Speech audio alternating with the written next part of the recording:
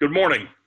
I'm Jeff Freimeyer, and I'm the professor of preaching and worship and dean of the chapel in Florida at Orlando. And I wanted to come to you today at chapel and have a discussion because I think it's important that we have these kinds of discussions when it relates to ministry in particular. And so I have three ministers that I've asked to come on and help me do that today. They're all in different states. And they're all related to me. These are my three sons. And so I thought I'd impose upon them to spend a few minutes together and talk about the issue of ministry. So let's do some introductions. First of all, Doug, why don't you introduce yourself? Well, I'm Doug Walter. I am serving at First Church of God in Talmadge, Ohio. And I've been here 28 years. And I'm currently serving as the student pastor and general associate of other duties. All right, thanks, Doug. Joel, why don't you introduce yourself? Hi, I'm Joel Freimeyer, and I serve in Highland, Illinois, at Mosaic Church, and I'm the associate would be my title right now. So that's what I'm doing. And Jonathan? I am the English pastor at Altar in Tampa, Florida, which is a bilingual congregation. We offer two services, one in Spanish, one in English, and I pastor the English service. I'm very proud of my sons, so it's exciting to be able to do this. We were actually together at Easter and had a chance to just enjoy our families together, and this is just another special experience that we're able to have. So my focus today is to talk about ministry in a pandemic. The old adage is that students graduate from seminary and then somewhere along in their ministry, they all claim that seminary didn't prepare me for this. So let me guarantee you that no seminary anywhere prepared anybody for ministry in a pandemic. There's no class. There's no class that was ever offered, and this was just not anticipated. But there is a kind of leadership that you have to have when you're in not just a pandemic, but when you're in these kinds of experiences. It's called adaptive leadership. You operate out of research. You operate out of things that you know, things that you've tried and true. All of us do that in ministry. We do the things that we know to do because we've been taught them, because we've experienced them, because we've done them before, and now we know how to do them again. Well, there come those experiences, and certainly this is one, where you have to have adaptive leadership. You have to do things that, frankly, you haven't done before, or you haven't done in the way in which they're being done. And so everybody, any minister that's on staff, any primary leader in a congregation today is dealing with adaptive leadership. How do we take the things we've normally done and try and do them in a different way? None of us conceived of the idea that we would do an Easter service with an empty sanctuary. That's not something 2 months ago we would have thought about, or maybe 6 weeks ago we would have thought about, and certainly not a long time ago. So what we're going to talk about is how we've adapted to the situation, how we've adapted to where it is that we are and to what's going on. So I'm going to throw this open to the three of you and start with this question. What is the most challenging thing that you've had to deal with in ministry now that we're in this pandemic? What's been the most challenging thing for you?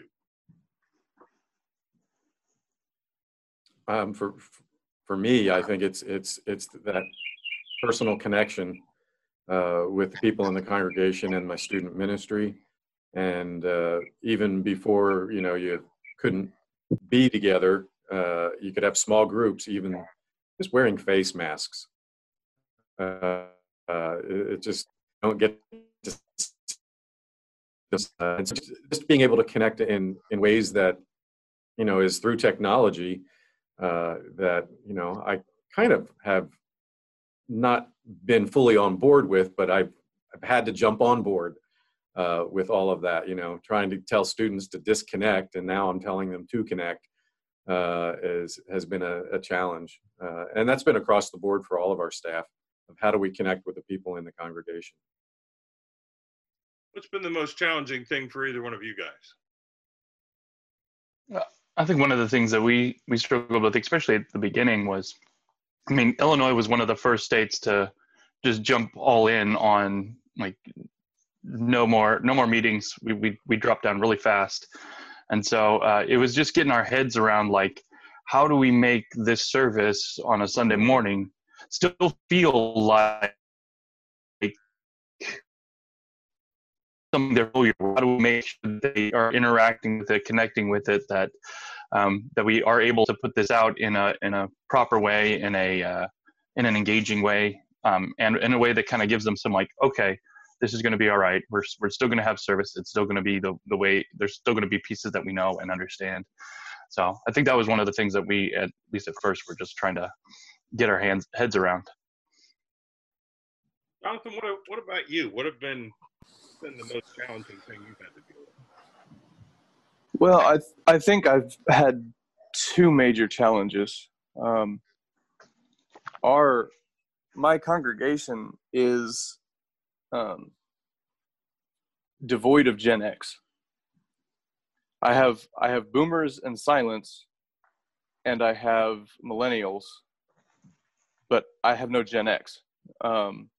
That age between about 40 to 60 is just empty.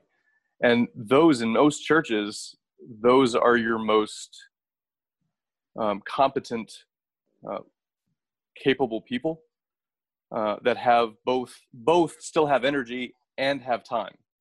Millennials have a lot of energy, but right now they don't have a lot of time. They're all starting vocations and starting families, and boomers are getting to where they're retiring, and older than that are in the 70s and 80s, and they have time, don't have a lot of energy. So trying to, who am I working with that isn't at home with, young elementary school kids that they're now homeschooling while trying to work at home, and who's still young enough that can use the technology and is familiar enough with the technology to still connect.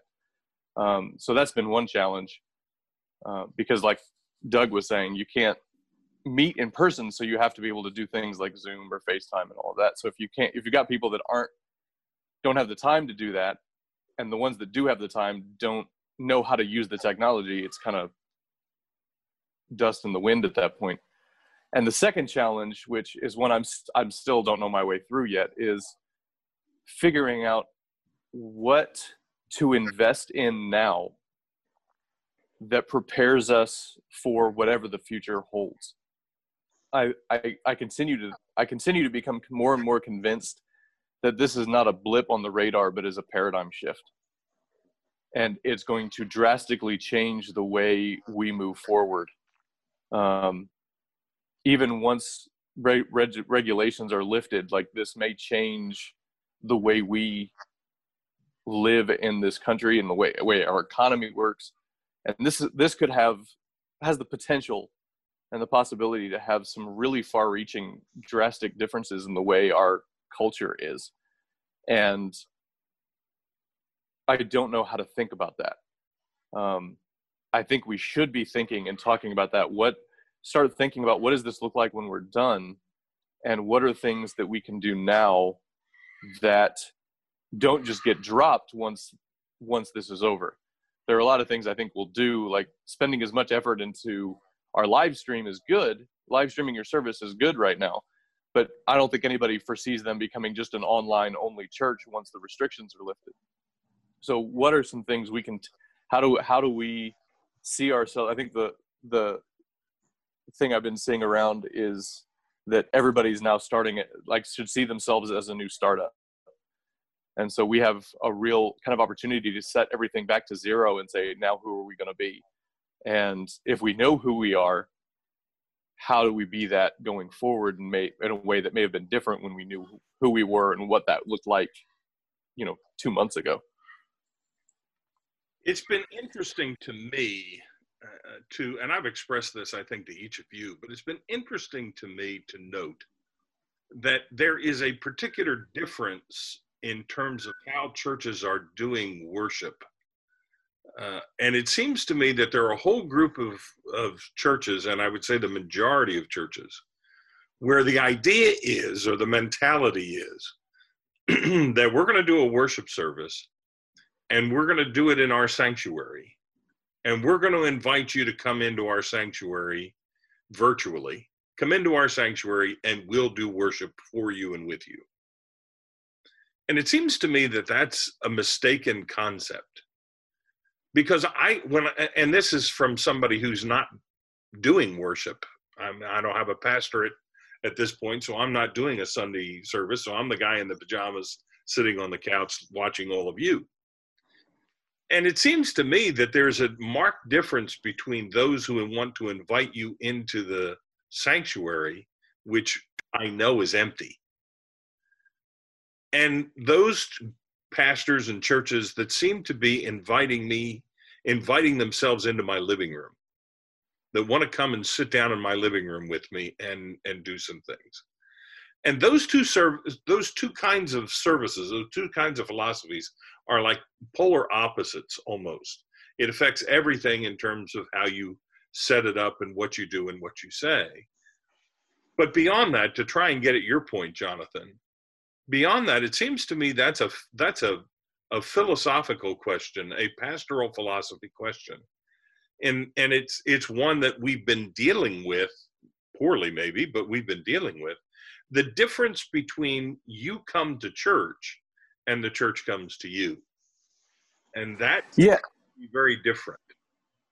Yeah. I think that is kind of what you're saying. You're saying it's kind of like there's this divide happening where you've got this one group of churches that are doubling down on Sunday morning. So it's doubling down on, all right, we're going to make the live stream and we're going to do worship just as good, and we're going to treat it as a production. And so we're going to but we're still heavily invested in doubling down on what we do on Sunday morning. And then there's this other group, the other half, I don't know if it's actually 50-50, but there's the other group that are not, instead de-emphasizing Sunday morning and instead emphasizing the ability to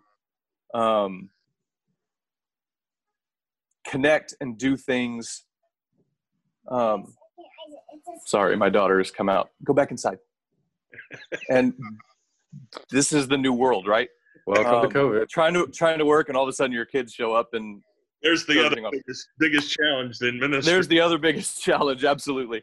So yes.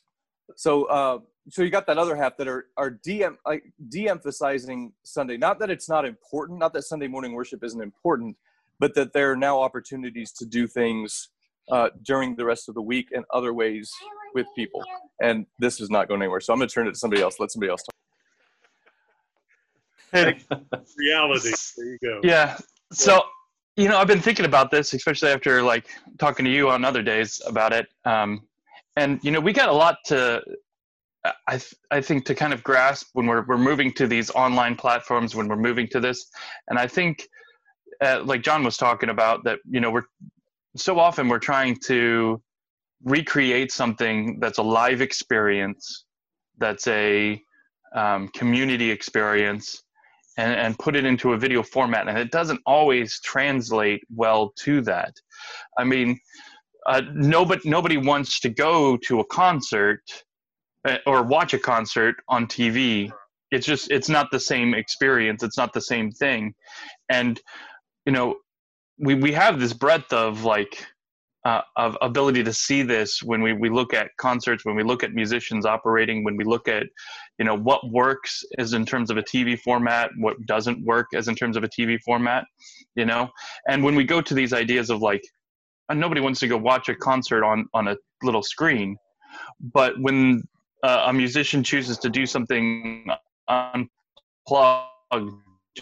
or more intimate, then it works. It's this intimacy thing, which I think is something that the church needs to try to, at least as in terms of worship. We can't do the big bombastic anymore. It doesn't work. the only thing we have left is to try to create intimacy. And I think we can do that through a video medium. Yeah, like the old adage, the medium is the message. So what gets communicated is in the way it gets communicated through this medium. It does have to change. I know we do ours in the sanctuary, and I know we've abbreviated our worship, of things that just seem awkward to do, knowing that the sanctuary is empty. So it's a lot briefer, but we also when we first started it, people felt like, okay, this is familiar, and they really appreciated seeing not the whole sanctuary, but this little tiny section of the sanctuary, and seeing familiar faces. And so we got a lot of positive feedback from doing ours in the sanctuary, but it looked very different because of how we set up, a TV screen with notes so that you can see it all in one shot. And just, it's just a different vibe to talk to an empty room. Yeah. Well, Doug, you did something this weekend that I want to talk about for a few minutes, because it's kind of the opposite of this. You managed to put together a live worship service that people attended. And I wanted to give you a couple of minutes to talk about your Easter service there in Talmadge. What happened? It actually started about maybe 2.5 weeks ago.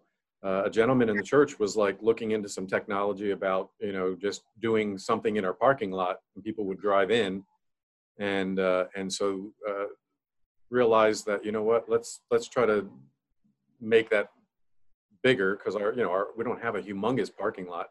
And so Pastor Josh started to reach out to other churches. We reached out to a drive-in theater not far from here, and they had to do some of their checking, so they never got back to us. And so our plan B was then to go to the high school. They have a really nice large parking lot, and so we contacted the superintendent. He was excited about it and gave us approval to use the high school parking lot. We contacted the mayor and said, this is what we're wanting to do. He was on board with it.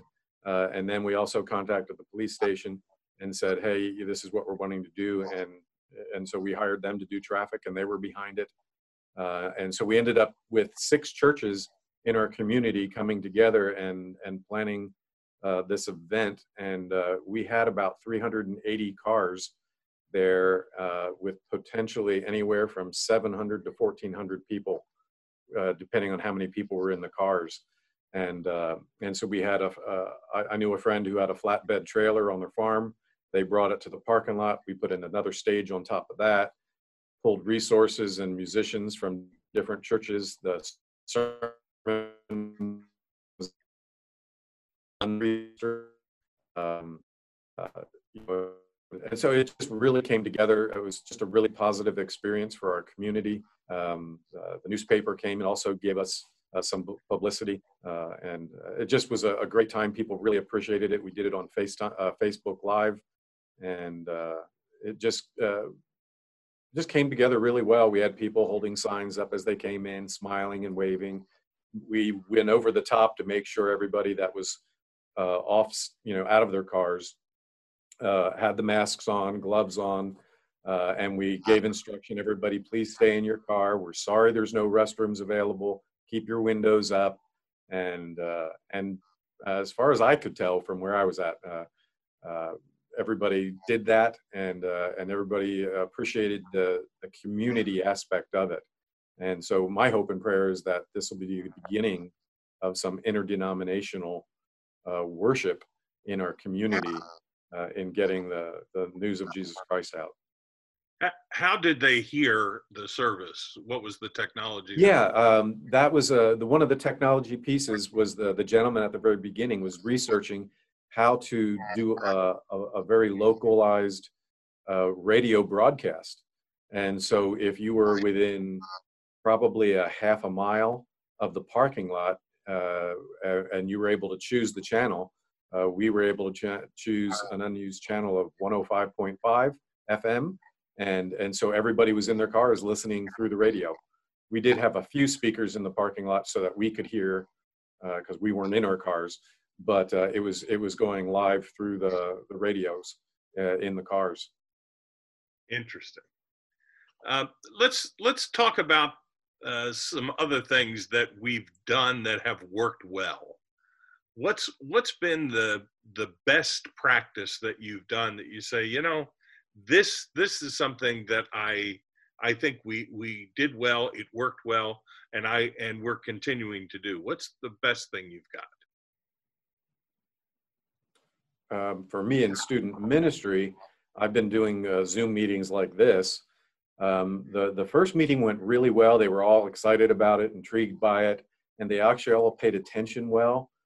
Week 2 did not go so well because parents were then bringing them their dinner, extra background noise. I had to mute everybody on the screen and say, hey, I'm going to do a talk, and then raise your hand and I'll call on you. And then you unmute yourself because it was just way too much stimulus and noise. And then the last couple of weeks since then, it's gone much better. We've even started out with games with the students. I did scavenger hunts, quizzes, and then whoever wins, I send them a Hershey bar in the mail. It cost me $1.50 to send the Hershey bar in the mail, but they still win a prize. And so they're all over that. And so, yeah, scavenger hunts in their home. They had 20 seconds to run and find a certain object and show it to me on the screen. If they got it in the 20 seconds, they got a point. And even with the virtual backgrounds in the Zoom meetings that you can do, they had to guess and be the first one to chat and write in the correct answer of, you know, the famous background, you know, the Inca Maya Indians ruins and, you know, Paris or the Grand Canyon. And so we had some fun with it to try to do some of our normal stuff, but that was huge, just being able to have that connection and talk to each other. And then we'd hang out after the lesson and, hey, anybody got anything to talk about? We still pray for each other. Students still pray. And so that's been a great thing, but it still isn't the same as face-to-face. So what's been the best thing that you guys have done that's worked well for you?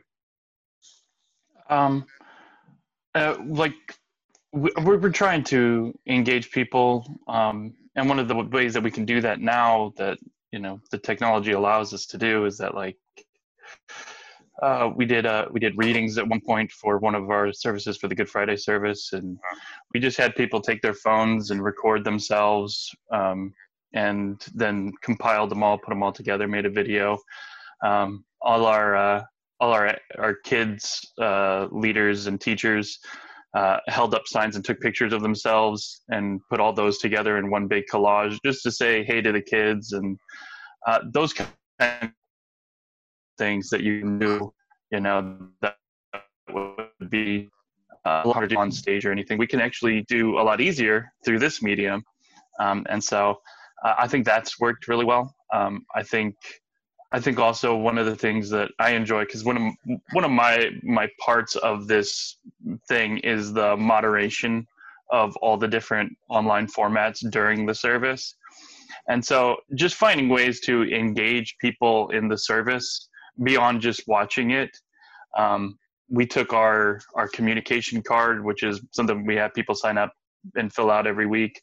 We made that a digital form. We gave them resources throughout the service. I'm dropping links into all the different chats to let them be able to grab that stuff and be able to use it throughout the week.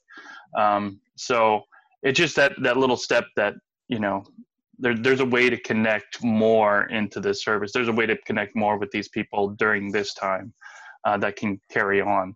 And so they can fill out prayer requests and stuff, and we'll engage with those throughout the week. We'll actually email them back, say, hey, we've been praying for this. We hope everything's going well.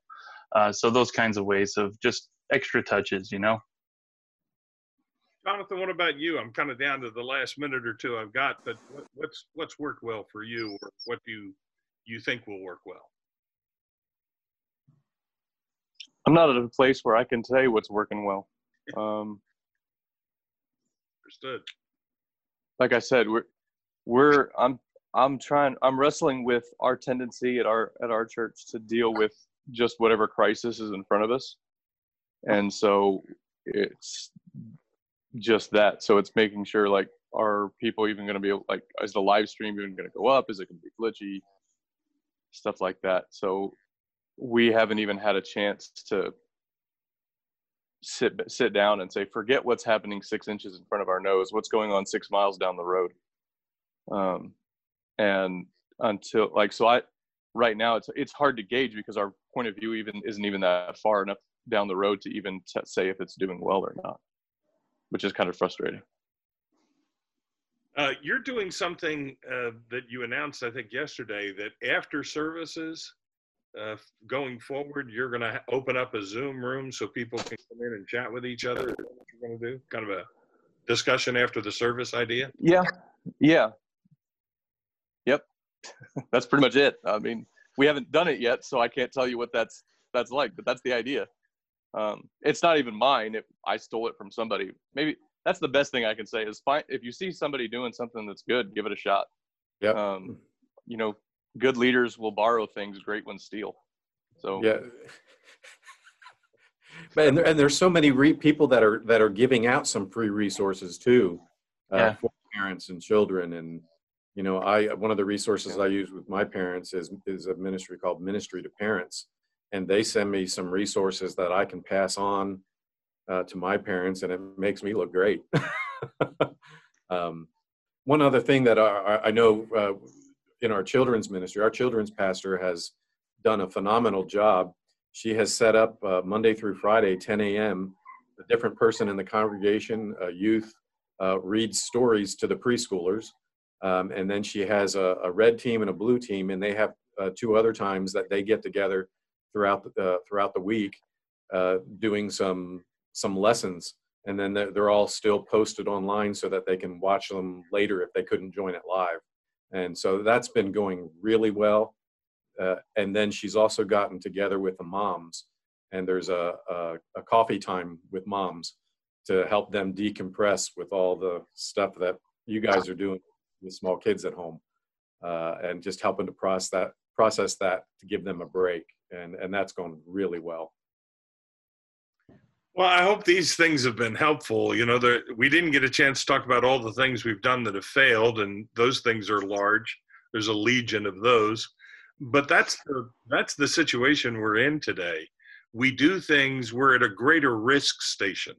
We do things because we have to try things, and we're more willing to risk failure than we are typically on on Sunday mornings, where we try to rehearse the life out of it, making sure that it's what it's supposed to be. In these kind of situations, we're all trying to figure out what to do and how to do it, and we're risking. Sometimes it works and sometimes it doesn't, but I think people are at least appreciative of the fact that we're trying to figure out how to do whatever it is that we need to do. Well, hey, our time is up, so I'd love to continue this, and I appreciate this. So I want to thank my sons for spending these few moments together. It's been fun and it's been instructive. And I hope these things are helpful as we do ministry in a pandemic going forward, because I have the sense that this is not something that's going to end anytime soon. Thanks for joining. Bless you. Have a great time.